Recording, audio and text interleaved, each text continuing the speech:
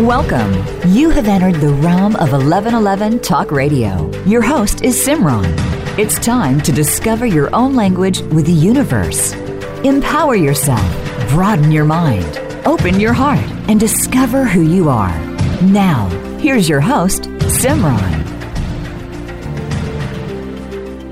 Welcome on this Thanksgiving week to 1111 Talk Radio. It is a delight to have you here, and I want to express my deep appreciation and gratitude to you for showing up and listening and celebrating the many wonderful guests that I have each and every week.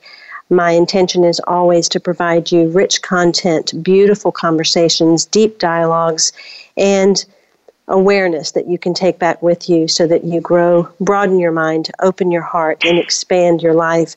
Today, I have another wonderful guest with me. It is Paul O'Brien, and he has written a book entitled Intuitive Intelligence, Make Life-Changing Decisions with Perfect Timing. He has a process called the Visionary Decision-Making Process. The visionary decision-making process is based on a vision, but it goes beyond visualization, attraction, affirmations, and obsessing about what you want.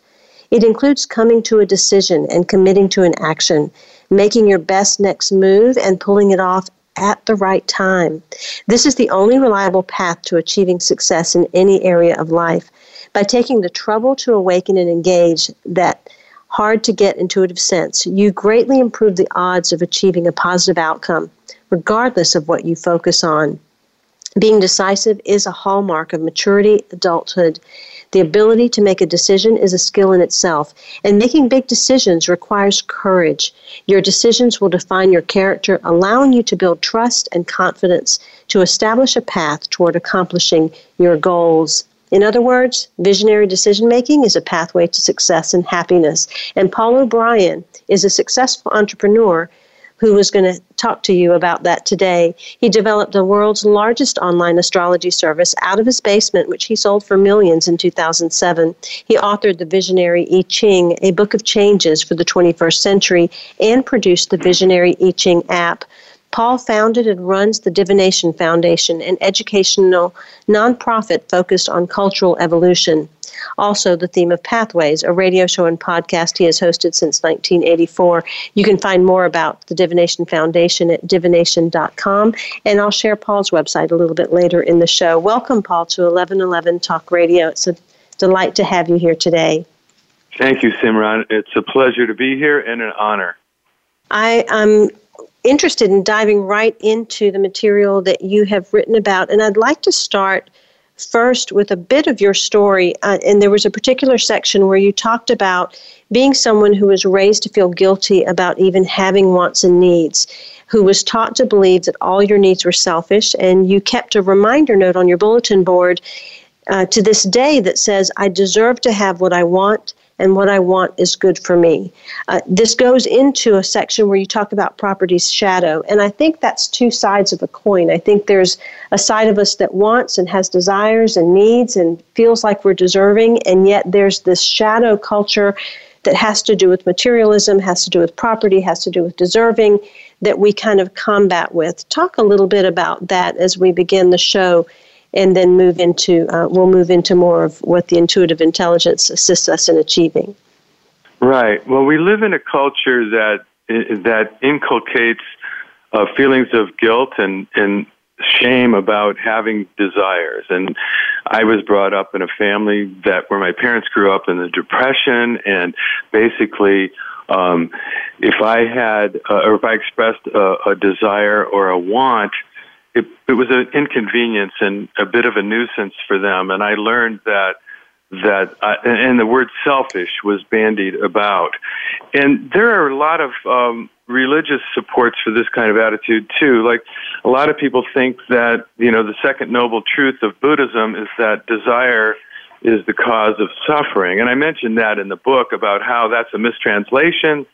And really, the cause of suffering is craving or addiction, which is basically desire coupled with an emotion-backed demand. I've got to have this in order to be happy, that kind of thing. Or I can't have this. So it's either about some form of sticky greed or some form of aversion that causes suffering. It's not desire. Desire is a really positive thing. And without desire, nobody would even make the attempt to become enlightened or to become free from suffering or whatever vision that you hold for yourself for your own good. So desire is kind of a lodestar. We need to honor our desires. And that's why I came up with that thing on my bulletin board. That actually is fairly recent. I didn't have that belief all my life, but I finally realized that desire is good. My desires are good for me. They're guiding me in the right direction. They're pulling me forward, and if they're not in conflict with the greater good, if they're not causing harm to me or anybody else, they're a beautiful thing. And so the whole book is about how do we manifest our heart's desires, our natural fascinations, without causing harm.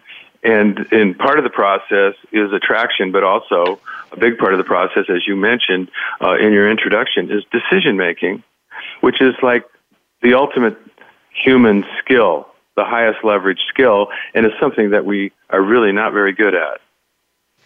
Before we get into that, I want to talk a little bit about a couple of statements you have around money, because I think money sometimes can be a huge obstacle that stands in the way of people, number one, choosing what they really want, and number two, allowing what it is that they truly desire. And you write that money that is saved up or accumulated can be thought of as stored labor, a way of compensating its owner for strategic and determined efforts already made. You also say that it's a lot like manure. If we hoard it, it's toxic and stinks to high heaven. And so we're supposed to spread it around so that it can be the fertilizer to help other things grow. So often individuals will move after the thing that is going to be what will make me money rather than the thing that is the calling. Talk a little bit about that distinction between career versus calling and how money plays a role in both of those for us. Right. Well, money is an important thing. I don't want to diminish its importance. It's a practical tool for making ends meet for as a medium of exchange, and it was invented after, from the beginning of civilization, when we invented the concept of private property. Before, Homo sapiens is about 300,000 years old, and but it's only been civilization is only 5,000 or 6,000 years old, and it coincides with some really interesting inventions that all happened at the same time, all hinging around private property. Because when we were hunter-gatherers or foragers, there was no hoarding. There was no disparity of wealth. Everything was shared, but of course it was a much smaller group. It was a tribe of up to 150 people, and we didn't need money then. We didn't need a medium of exchange because everything wasn't divvied up, and people weren't competing with each other for resources to get through the winter and that kind of thing. Everything was shared. If you had an invention, or if you invented a tool, or if you discovered some helpful thing, and you didn't share it with your tribal brothers and sisters, you were going to be ostracized, and you were going to be out on your own, and you were basically facing death. So there was none of this obsession with mine, I mean mine, and property and who's got more and all of that. But civilization changed all of that, and basically what I'm trying to do is bring consciousness back to the idea that money is a form of energy that is meant to be circulated and shared, and so we have a system that allows for that, but it doesn't really facilitate that. It's basically we've become so corrupted about money, and so people make money an end in itself, and it becomes their source of personal meaning. And kind of behind the book, Intuitive Intelligence, is my story of how I was, making pretty good money as an executive in the high-tech industry, but I was not happy, and it was kind of a sterile environment, and dysfunctional, a lot of office politics, and not so dissimilar from a lot of people's jobs. People are doing things that they're not really in love with, but they've got to pay the rent, and that's okay as long as it's not harmful. But I was called to, I just got inflamed with this desire to create something new that was based on two fascinations that I had grown up with in college. One of them was the I Ching, and the other one was multimedia software. I had visions of multimedia in the 1970s, 20 years before CD-ROMs existed. So I basically left a high-paying career that was on an upward trajectory in order to pursue doing something more meaningful to myself. And I never thought it was going to lead to a lot of money. But I thought, well, maybe I could make a living doing something that I cared about, something that was meaningful for me. So I basically put meaning over money. And what ended up happening after 13 years of just barely holding it together as a bootstrap entrepreneur, I created a business that was doing $10 million in sales, and it was worth a fortune, and we started to be pursued. But I never had an exit strategy. I wasn't really trying to do that. I was just trying. My definition of creative freedom, which is what inspired me, was the idea that I could make a living doing something meaningful for me. Not that I could pay off my mortgage or have a lot of wealth. That never occurred to me, because what I did was I created I Ching software in 1989, which was just like probably the most harebrained business idea ever. I would have gotten eaten alive on Shark Tank. In 1989, people who bought software didn't know what the I Ching was. And I had been a passionate user of the I Ching my entire adult life. So I launched a company to publish I Ching software for the Macintosh in 1989, and everybody thought I was nuts. And I wasn't sure they were wrong, but I was happy about it because I wanted to give it a run because I loved the I Ching so much, and I was just fascinated by the idea that I could bring some multimedia flourish to it and create a new kind of software, which I called Ritual Space. And so that's kind of my story, where I left money for meaning, and the money came anyway. And so I'm basically trying to help people understand what money is about. It's not an end in itself. It's a tool. It's a medium of exchange, and it needs to be distributed. And so I say it's like manure, because, and Freud used to equate, holding on to money as kind of an anal retention kind of thing. And so manure is good stuff. If you spread it around, it helps things grow. But if you store it and stash it and hoard it, it stinks to high heaven and it becomes toxic. So it's just kind of a metaphor that I made up about it. That's a great metaphor. You talk a lot about synchronicity throughout the book, and you write that a synchronized, coordinated intersection between the head and the heart allows intuitive intelligence to operate in a context that makes sense. From the story of your life that you've just described, it sounds like you followed your heart, but there had to also have been the intersection of your head and logic and planning and some of the things that are required to have allowed it to get to where it's going. How much of that was heart, how much logic, and how much was timing and synchronicity? Well, there certainly was both. And I had been in the high-tech industry as a marketing executive for 15 years, so I had a lot of experience in direct marketing. So I had skills. I had a core competency, which was direct marketing. And my business didn't really take off until the Internet came into being in the late 90s, because, boy, that was a wet dream for somebody who knew how to do direct marketing, like direct mail and that kind of thing. I mean, imagine email with web pages. Oh, my God. I thought, hey, I know what to do with this. So I was kind of prepared from a head space with a skill set of that really made a big difference. And the heart part was what I was talking about before. Was I was just in love with. I had so much reverence for the I Ching, which is a divination system that it comes from ancient China, and it's one of the classics of the Taoist philosophy. And I had been a student of the martial arts when I was in college, and so I introduced to it and became fascinated by it. So really, when I threw caution to the wind and took my life savings and created a prototype of this divination software, which I called, by the way, Synchronicity.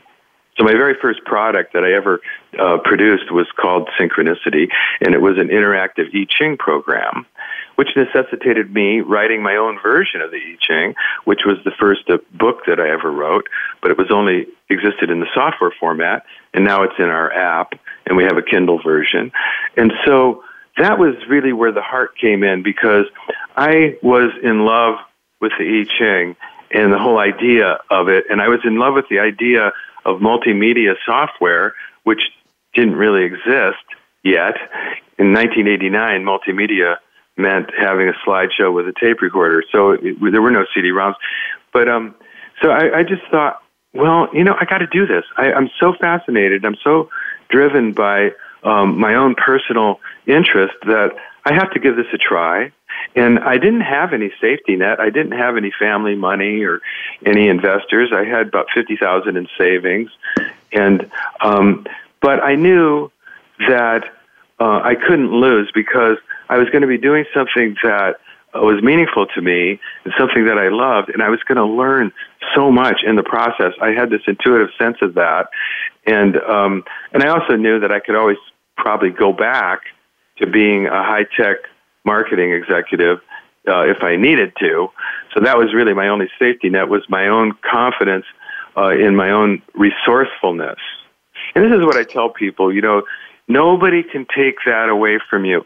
Nobody can take your resourcefulness away from you. Nobody can take your creativity away from you. These are really the only sources, the ultimate sources of security in life.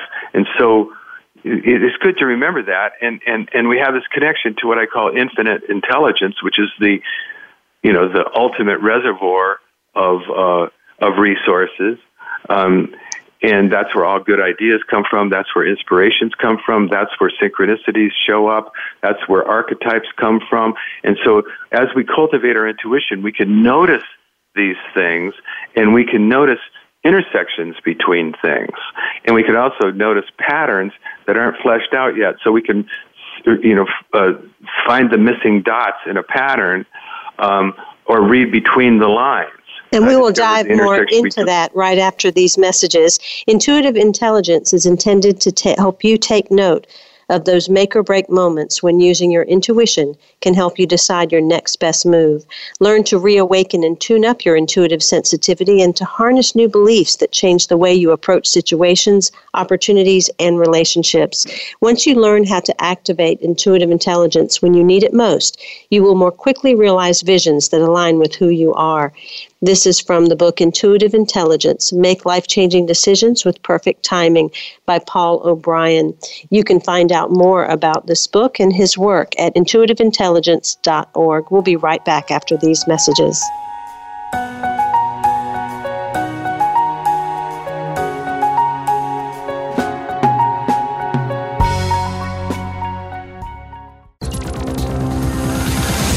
It's your world. Motivate, change, succeed.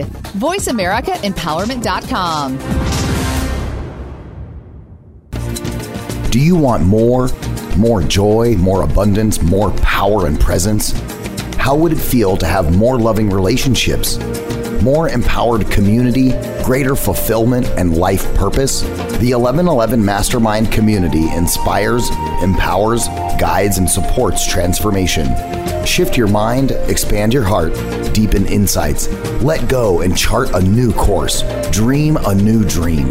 The 1111 Mastermind community is an online portal for personal transformation and soulful expansion.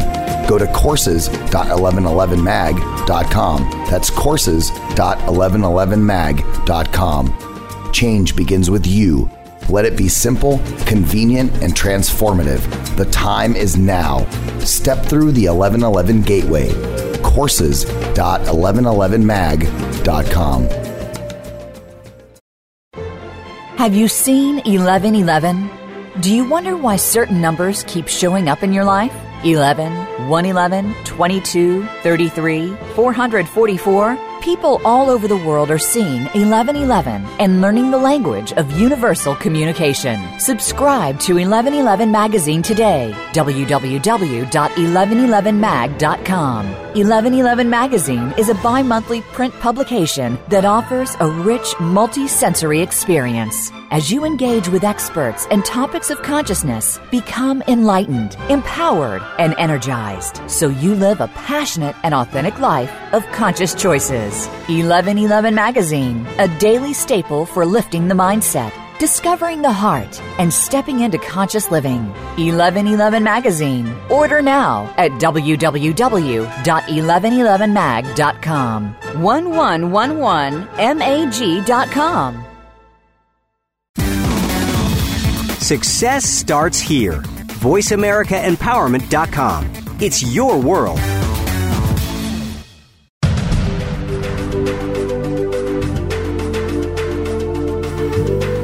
You are listening to 1111 Talk Radio.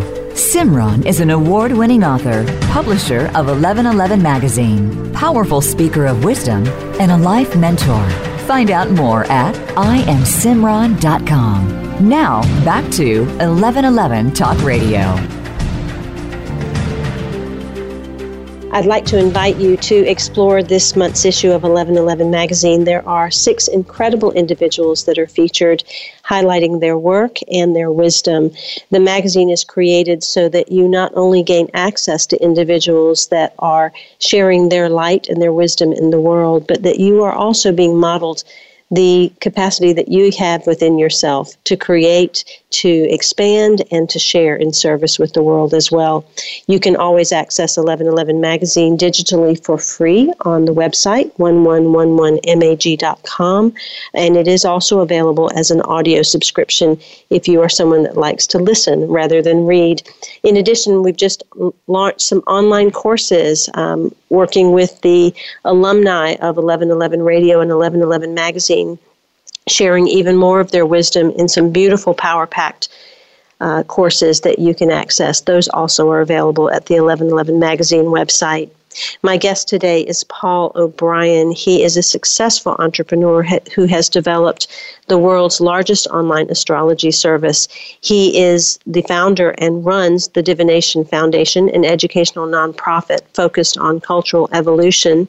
And he also has his own radio show and podcast themed Pathways. You can find out more about his work at intuitiveintelligence.org. And the book is entitled Intuitive Intelligence. And it is divided up into 3 sections. The first section is exploring the real meaning of success, the problems of poor decision-making, and the key psychological forces that support intuitive intelligence. Part 2 describes the techniques and practices that comprise the visionary decision-making process, focusing on a strategic vision, understanding how our triune brain affects the decision-making process and how to work with it, which activates your intuitive antenna. And Part 3 explores the philosophy of intuitive intelligence, which includes upgrading your belief system and experimenting with new visionary beliefs, along with enjoying a synchronistic lifestyle.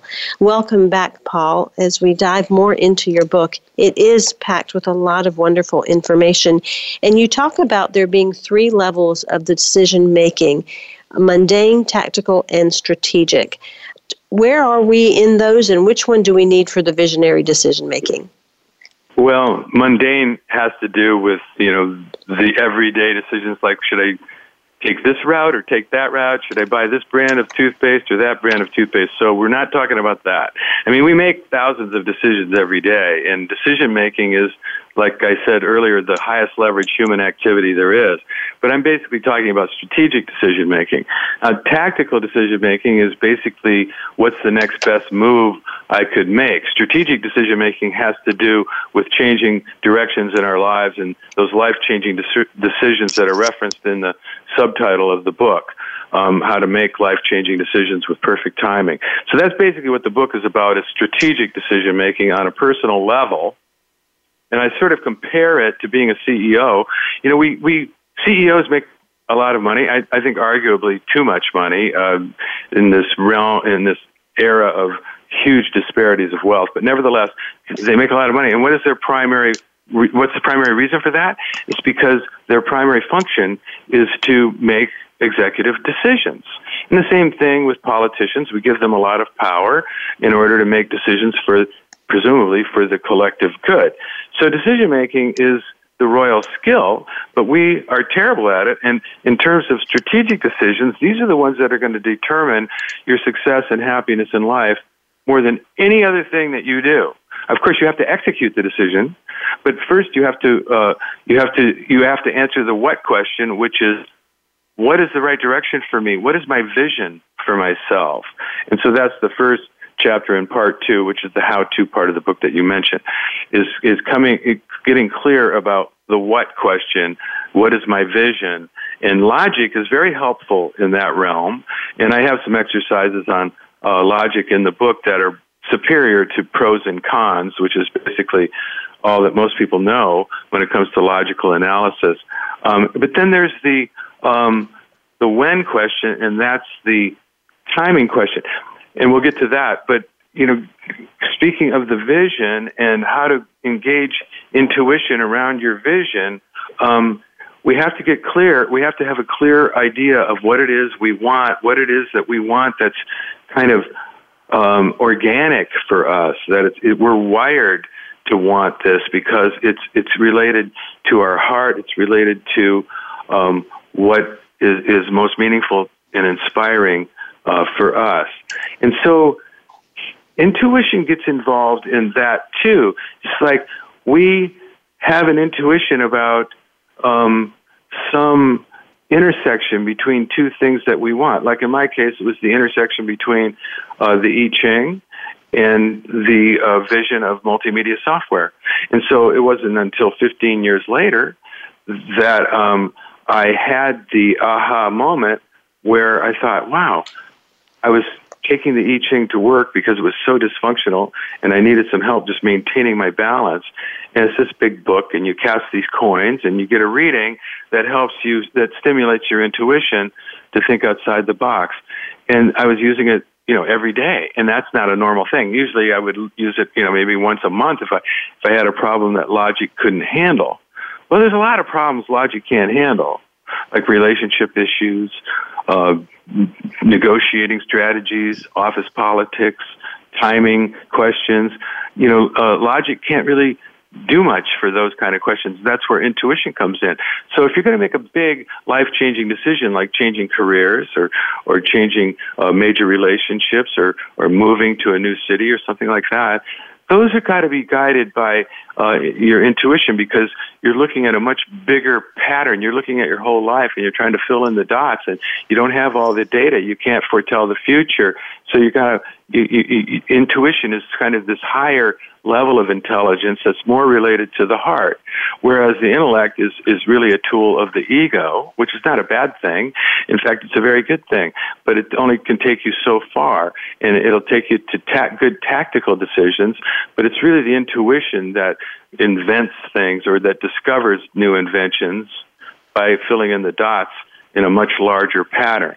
So basically, this is a book about looking at the pattern, the very large pattern that is your whole life, and tuning into your intuitive sense in order to allow yourself to take advantage of signals that come to you in your life in the form of synchronicities or in the form of other, or you can use divination, paying attention to what's unusual or in play. So we get outside the box of logic, and we can become inspired and really moved to go towards something that's going to turn us on, and that's going to fill us with inspiration. But we can't do that. I think you talked a little bit about, you know, people falling into logic, or I think so often it does come to that place because we do live in a very mental society, and it's easier for people to say, well, here are the pros and the cons, or this is what makes sense right now, this is practical, to allow ourselves to trust not only intuition, but that we are tapping into intuition can be a big thing for individuals. And you talk about three stages of life. You talk about us up to 30 years old, and then the time between 30 and 60, and the time after 60, and how they are stages of, one is the learning stage, and the second is the building stage, and the third is when we finally are mentoring and teaching because we finally figured things out. So in that process of those three stages, how do you have someone understand the balance between their logic and their intuition? Because it becomes hard for people to trust so often in this mental world. Oh, for sure. For sure. Well, the way I define stage one, the student stage, is all about experimenting and trial and error. And it's about learning who you are, what you're good at, and what you love to do. And I recommend the best way to do that is to try stuff and to job hop and date around. I think people need to do that in order to discover what fascinates them, rather than feel like, oh my God, I've got to commit to a career at the age of 19, and it's got to be something that's going to make me a millionaire before I'm 30. And everybody's in such a hurry to achieve success as defined by society that they don't really even know themselves, and they're making these really huge decisions that could put them deeply into debt before they're 26. I mean, your brain doesn't even stop growing until you're 26. So I really encourage people in stage one to focus on the primary strategic decision in stage one is around, okay, what should I try next? Or what skills can I experiment with that support something I've already tried and that really appeals to me? This is what we should be doing in stage one, not just locking ourselves in to lifetime decisions. And then in stage two, the questions become different. The strategic questions or decisions that we have to make are more around, okay, how do I develop skills that are going to support whatever I'm committing to? In fact, what am I committing to? That's the commitment is the harbinger of stage two. It's where you're going to build something and you're going to get to a place where you can provide for yourself and possibly for others. So we have to make decisions about how to go about cultivating skills and how to master those skills. And that's in stage two. And in stage three, which I'm now in, is the patron stage or the mentor stage. And that's the strategic question is, okay, how do I give back? How do I contribute in the best way without becoming unbalanced for the fourth quarter of my life? So these different stages drive different strategic decisions. But something that kind of gets in the way all the way along are emotions. And a lot of times we're using logic in the service of emotions rather than in the service of inspiration. And strong emotions are the enemy of intuition. Things like fear. That's really powerful, that statement, that using emotions in the service of logic rather than intuition. Talk a little bit more about that, Paul, the distinction between those two and kind of the path each one would lead down. Well, I think that strong emotions inhibit our ability to access our intuitive sense. And that's what we have to be careful of. And what I was getting at is that strong emotions often drive decisions that we make as best we can using logic, but often they derail logic too.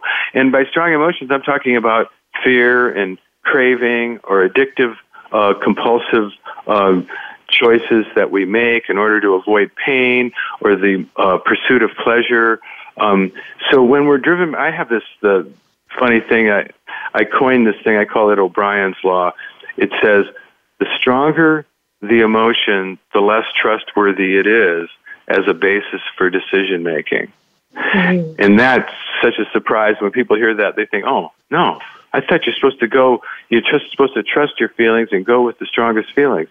And I say, well, intuition doesn't show up as a strong feeling.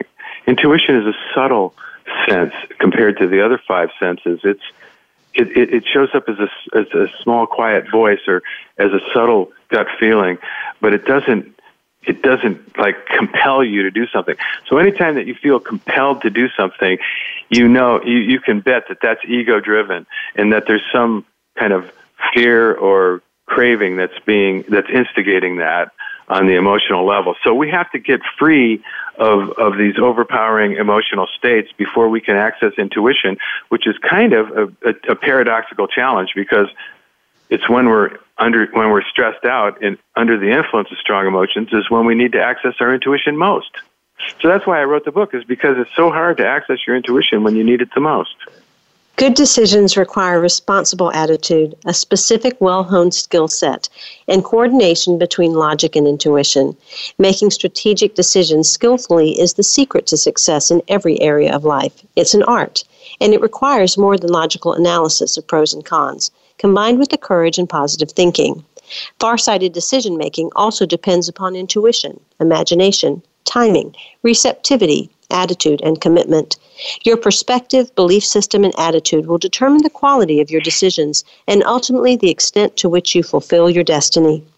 Paul O'Brien calls this level visionary decision-making because it is as strategic as a personal decision can get, because it is based on self-knowledge, strong natural desires, and your unique vision for yourself. It is a way to consciously resolve major choice points and dilemmas that come your way, and to make bold decisions that align with who you really are. This is from the book, Intuitive Intelligence, Make Life-Changing Decisions with Perfect Timing by Paul O'Brien.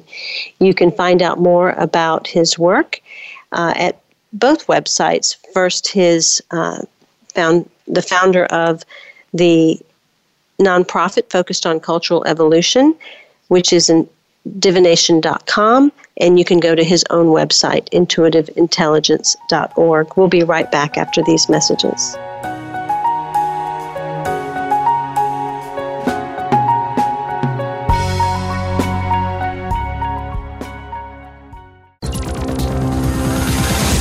It's your world. Motivate, change, succeed. VoiceAmericaEmpowerment.com.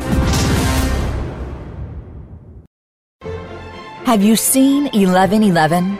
Do you wonder why certain numbers keep showing up in your life? 11, 111, 22, 33, 444? People all over the world are seeing 1111 and learning the language of universal communication. Subscribe to 1111 Magazine today. www.1111mag.com. 1111 Magazine is a bi-monthly print publication that offers a rich, multi-sensory experience. As you engage with experts and topics of consciousness, become enlightened, empowered, and energized, so you live a passionate and authentic life of conscious choices. 1111 Magazine, a daily staple for lifting the mindset, discovering the heart, and stepping into conscious living. 1111 Magazine. Order now at www.1111mag.com. 1111mag.com. Do you want more? More joy, more abundance, more power and presence? How would it feel to have more loving relationships, more empowered community, greater fulfillment, and life purpose? The 1111 Mastermind community inspires, empowers, guides, and supports transformation. Shift your mind, expand your heart, deepen insights, let go and chart a new course, dream a new dream. The 1111 Mastermind community is an online portal for personal transformation and soulful expansion. Go to courses.1111mag.com. That's courses.1111mag.com. Change begins with you. Let it be simple, convenient, and transformative. The time is now. Step through the 1111 gateway. Courses.1111mag.com. Friend us on Facebook to keep up with what's empowering the world. Voice America Empowerment.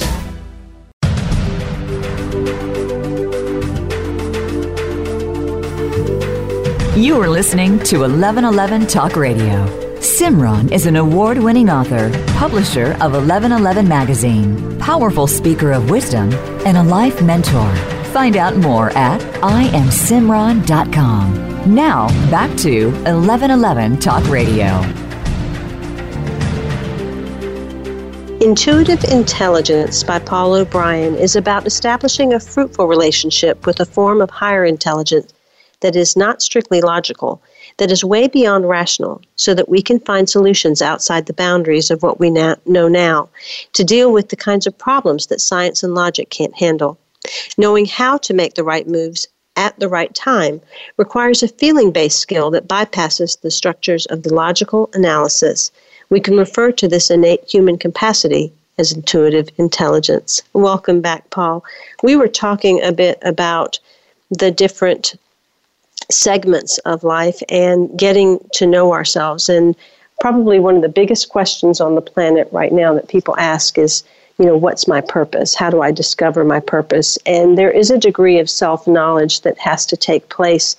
But with so much bombarding us outside, whether it is through social media or whether it is through cultural influences, so often it's hard to discern exactly what it is that an individual actually wants to do or what their true desires are. How does the process of the visionary decision-making, what is the precursor? What is the foundation that allows us to move into that place where we can be open to that intuitive intelligence? Well, it all starts with self-knowledge, and that is the proper priority of stage one that we were talking about earlier, and that is the result of trying things and discovering what fascinates you. Now, if somebody's in an older stage of their life, that's okay. You can still go back and examine, well, what fascinated me, even if you didn't follow up on it. I mean, we all have a day job, and I think, we shouldn't feel bad about that. In fact, it's good to have a day job. Everybody has a day job. I mean, Britney Spears, she's an artist, but she's got, 5 managers, and she's got to manage her managers, and she's got to pay taxes, and everybody's got to do stuff in terms of getting along in the world at the ego level, subject-object, in order to make ends meet. And that's a good thing. If you have a day job that doesn't compromise your values because it doesn't harm anybody and it doesn't harm you, that's the Buddhist definition of right livelihood. Right livelihood isn't defined as having the perfect job that fulfills your heart and soul. It has to do with making a living doing something that doesn't bring harm to anybody. And that's a lot to be grateful for. But in order to find the creative fulfillment in life, we don't have to just limit ourselves to whatever our day job component is.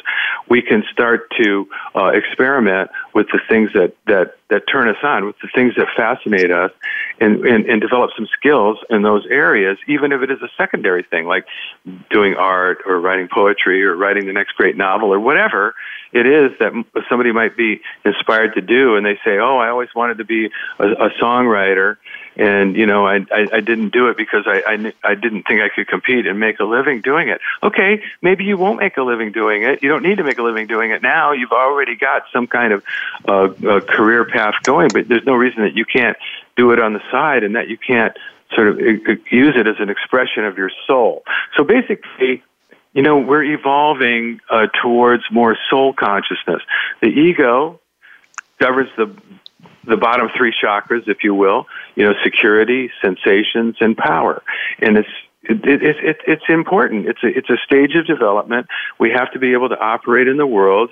We have to operate as a subject, and we deal with objects. And the objects are our objects of desire, or our goals, or what have you. But then we can get beyond that, and that's where intuitive intelligence comes in. It's sort of the intelligence of the heart, which is the 4th chakra, and then you've got the 5th, 6th, and 7th chakra, which are where you're getting into the spiritual realm of what I call soul. So we're all evolving towards more soulfulness, and that's what I'm trying to encourage in this book, is to help people see that you can be the master of your own evolution by making better decisions along the way. This isn't a how to get rich book. This is a book on how to achieve success on your own terms, in terms of contentment, in terms of satisfaction, in terms of creative inspiration that turns you on. So that's what I really want to really what I'm trying to do. I'm still evolving. I've got new things that I want to do, or I'm looking for inspiration sometimes. It's a lifelong quest for personal and spiritual development, and that is really the definition of success. So it all starts with defining success for yourself, which is why that's chapter 1 of the book. The book definitely speaks to enrichment on an internal level and really allowing an individual to start also listening to what it is that their soul is desiring. And I think you write about that beautifully, both in the creativity section and also when you're speaking about the power of play. It is almost as if we are here to return to that creative power of play, to have that fulfillment, to have that pleasure, to have that enjoyment, and return us back to what we originally came here for in terms of desire. Right, exactly. What are the obstacles to intuitive intelligence? What would keep... Yeah. Well, the obstacles to intuitive intelligence, primary obstacles are fear. Either we're too emotional and we're impulsive on the basis of some, desire for instant gratification or for an instant fix, or else we're too intellectual and we process things too much and we're putting off decisions in order to get more information. And basically the biggest obstacle to the intuition is the mind itself, is the ego-driven mind and all of the noise that's in the system. So we've got this constant chattering going on in our mind, and we're bombarded.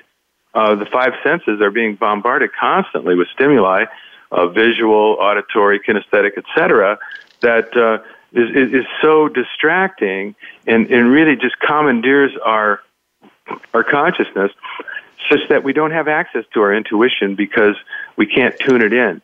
It's looking for a very fine signal. It's kind of like a ham radio back in the 1950s. You're trying to get this signal from Bora Bora, and there's all this noise on the line because of it's a very delicate signal. Intuition's kind of like that. So we kind of got to get out of the way.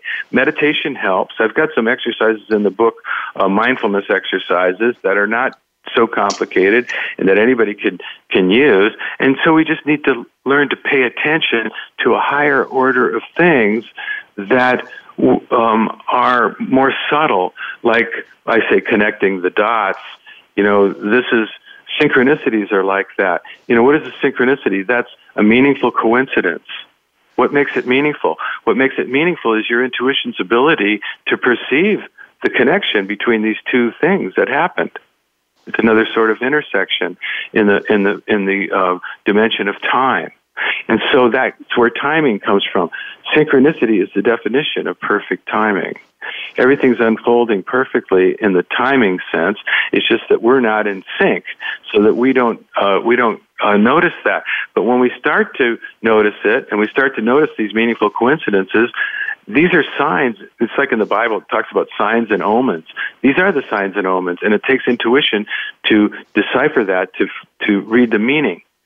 Same thing with divination. Like if you do a tarot card reading or you do an I Ching reading, it's your intuition that gets to the real meaning, which is between the lines.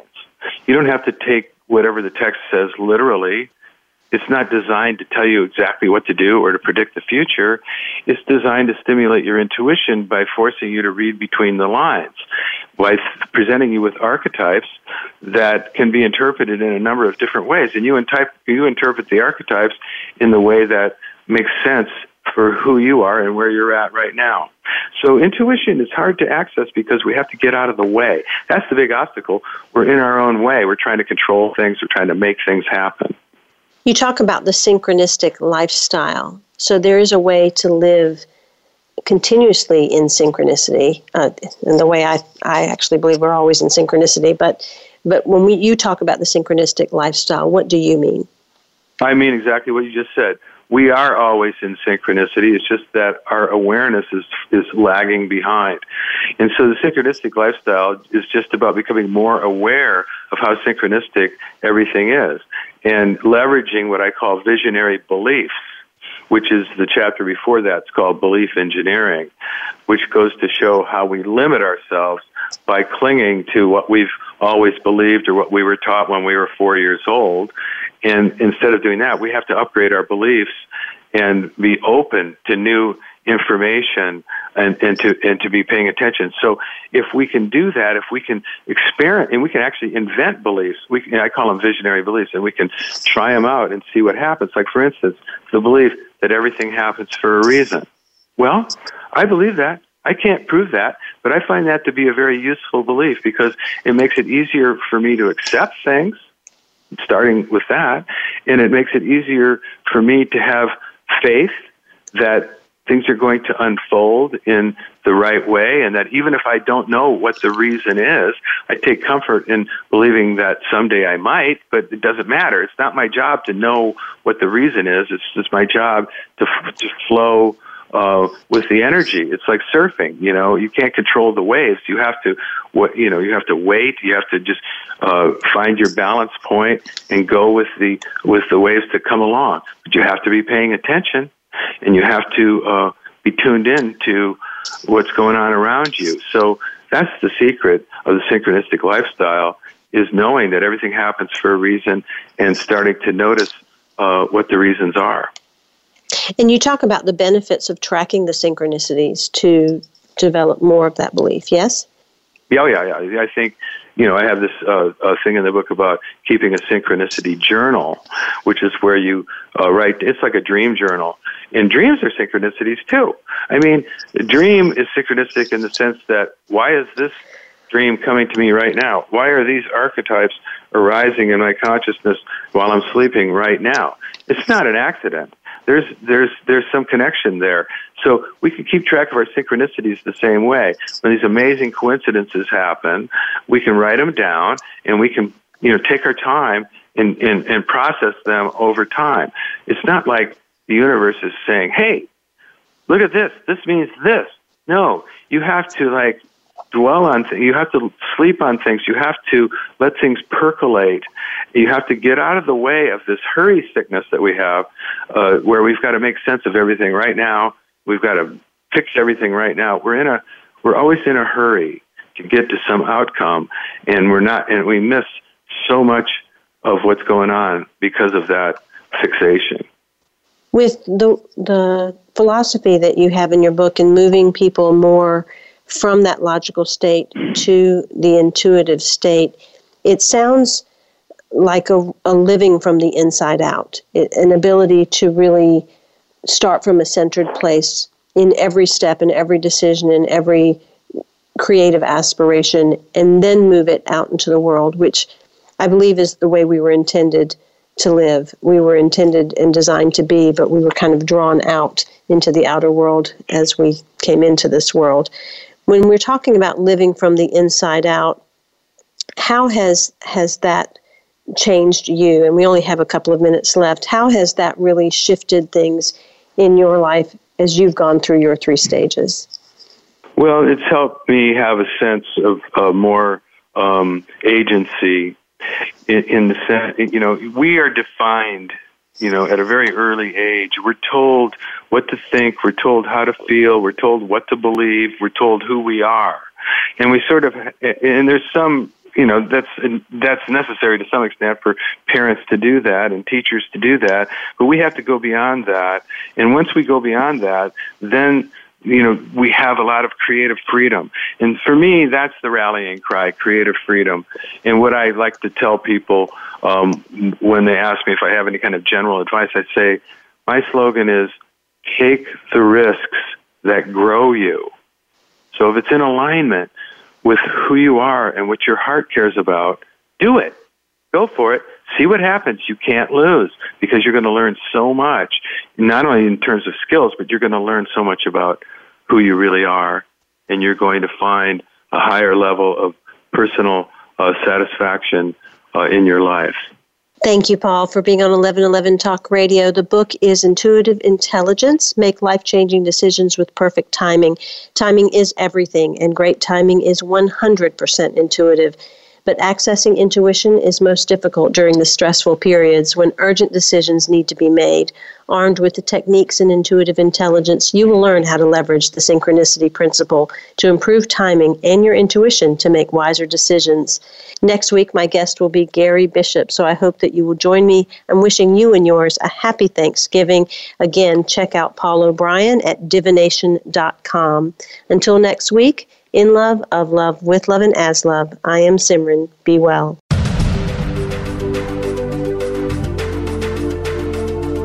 Thank you for opening your mind to a new reality, your heart to greater compassion, and your experience of aliveness with 1111 Talk Radio. Join host Simran next Wednesday at 8 a.m. Pacific, 11 a.m. Eastern Time to step through the gateway of conscious living here on the Voice America Empowerment Channel. Remember, you are not on the journey. You are the journey.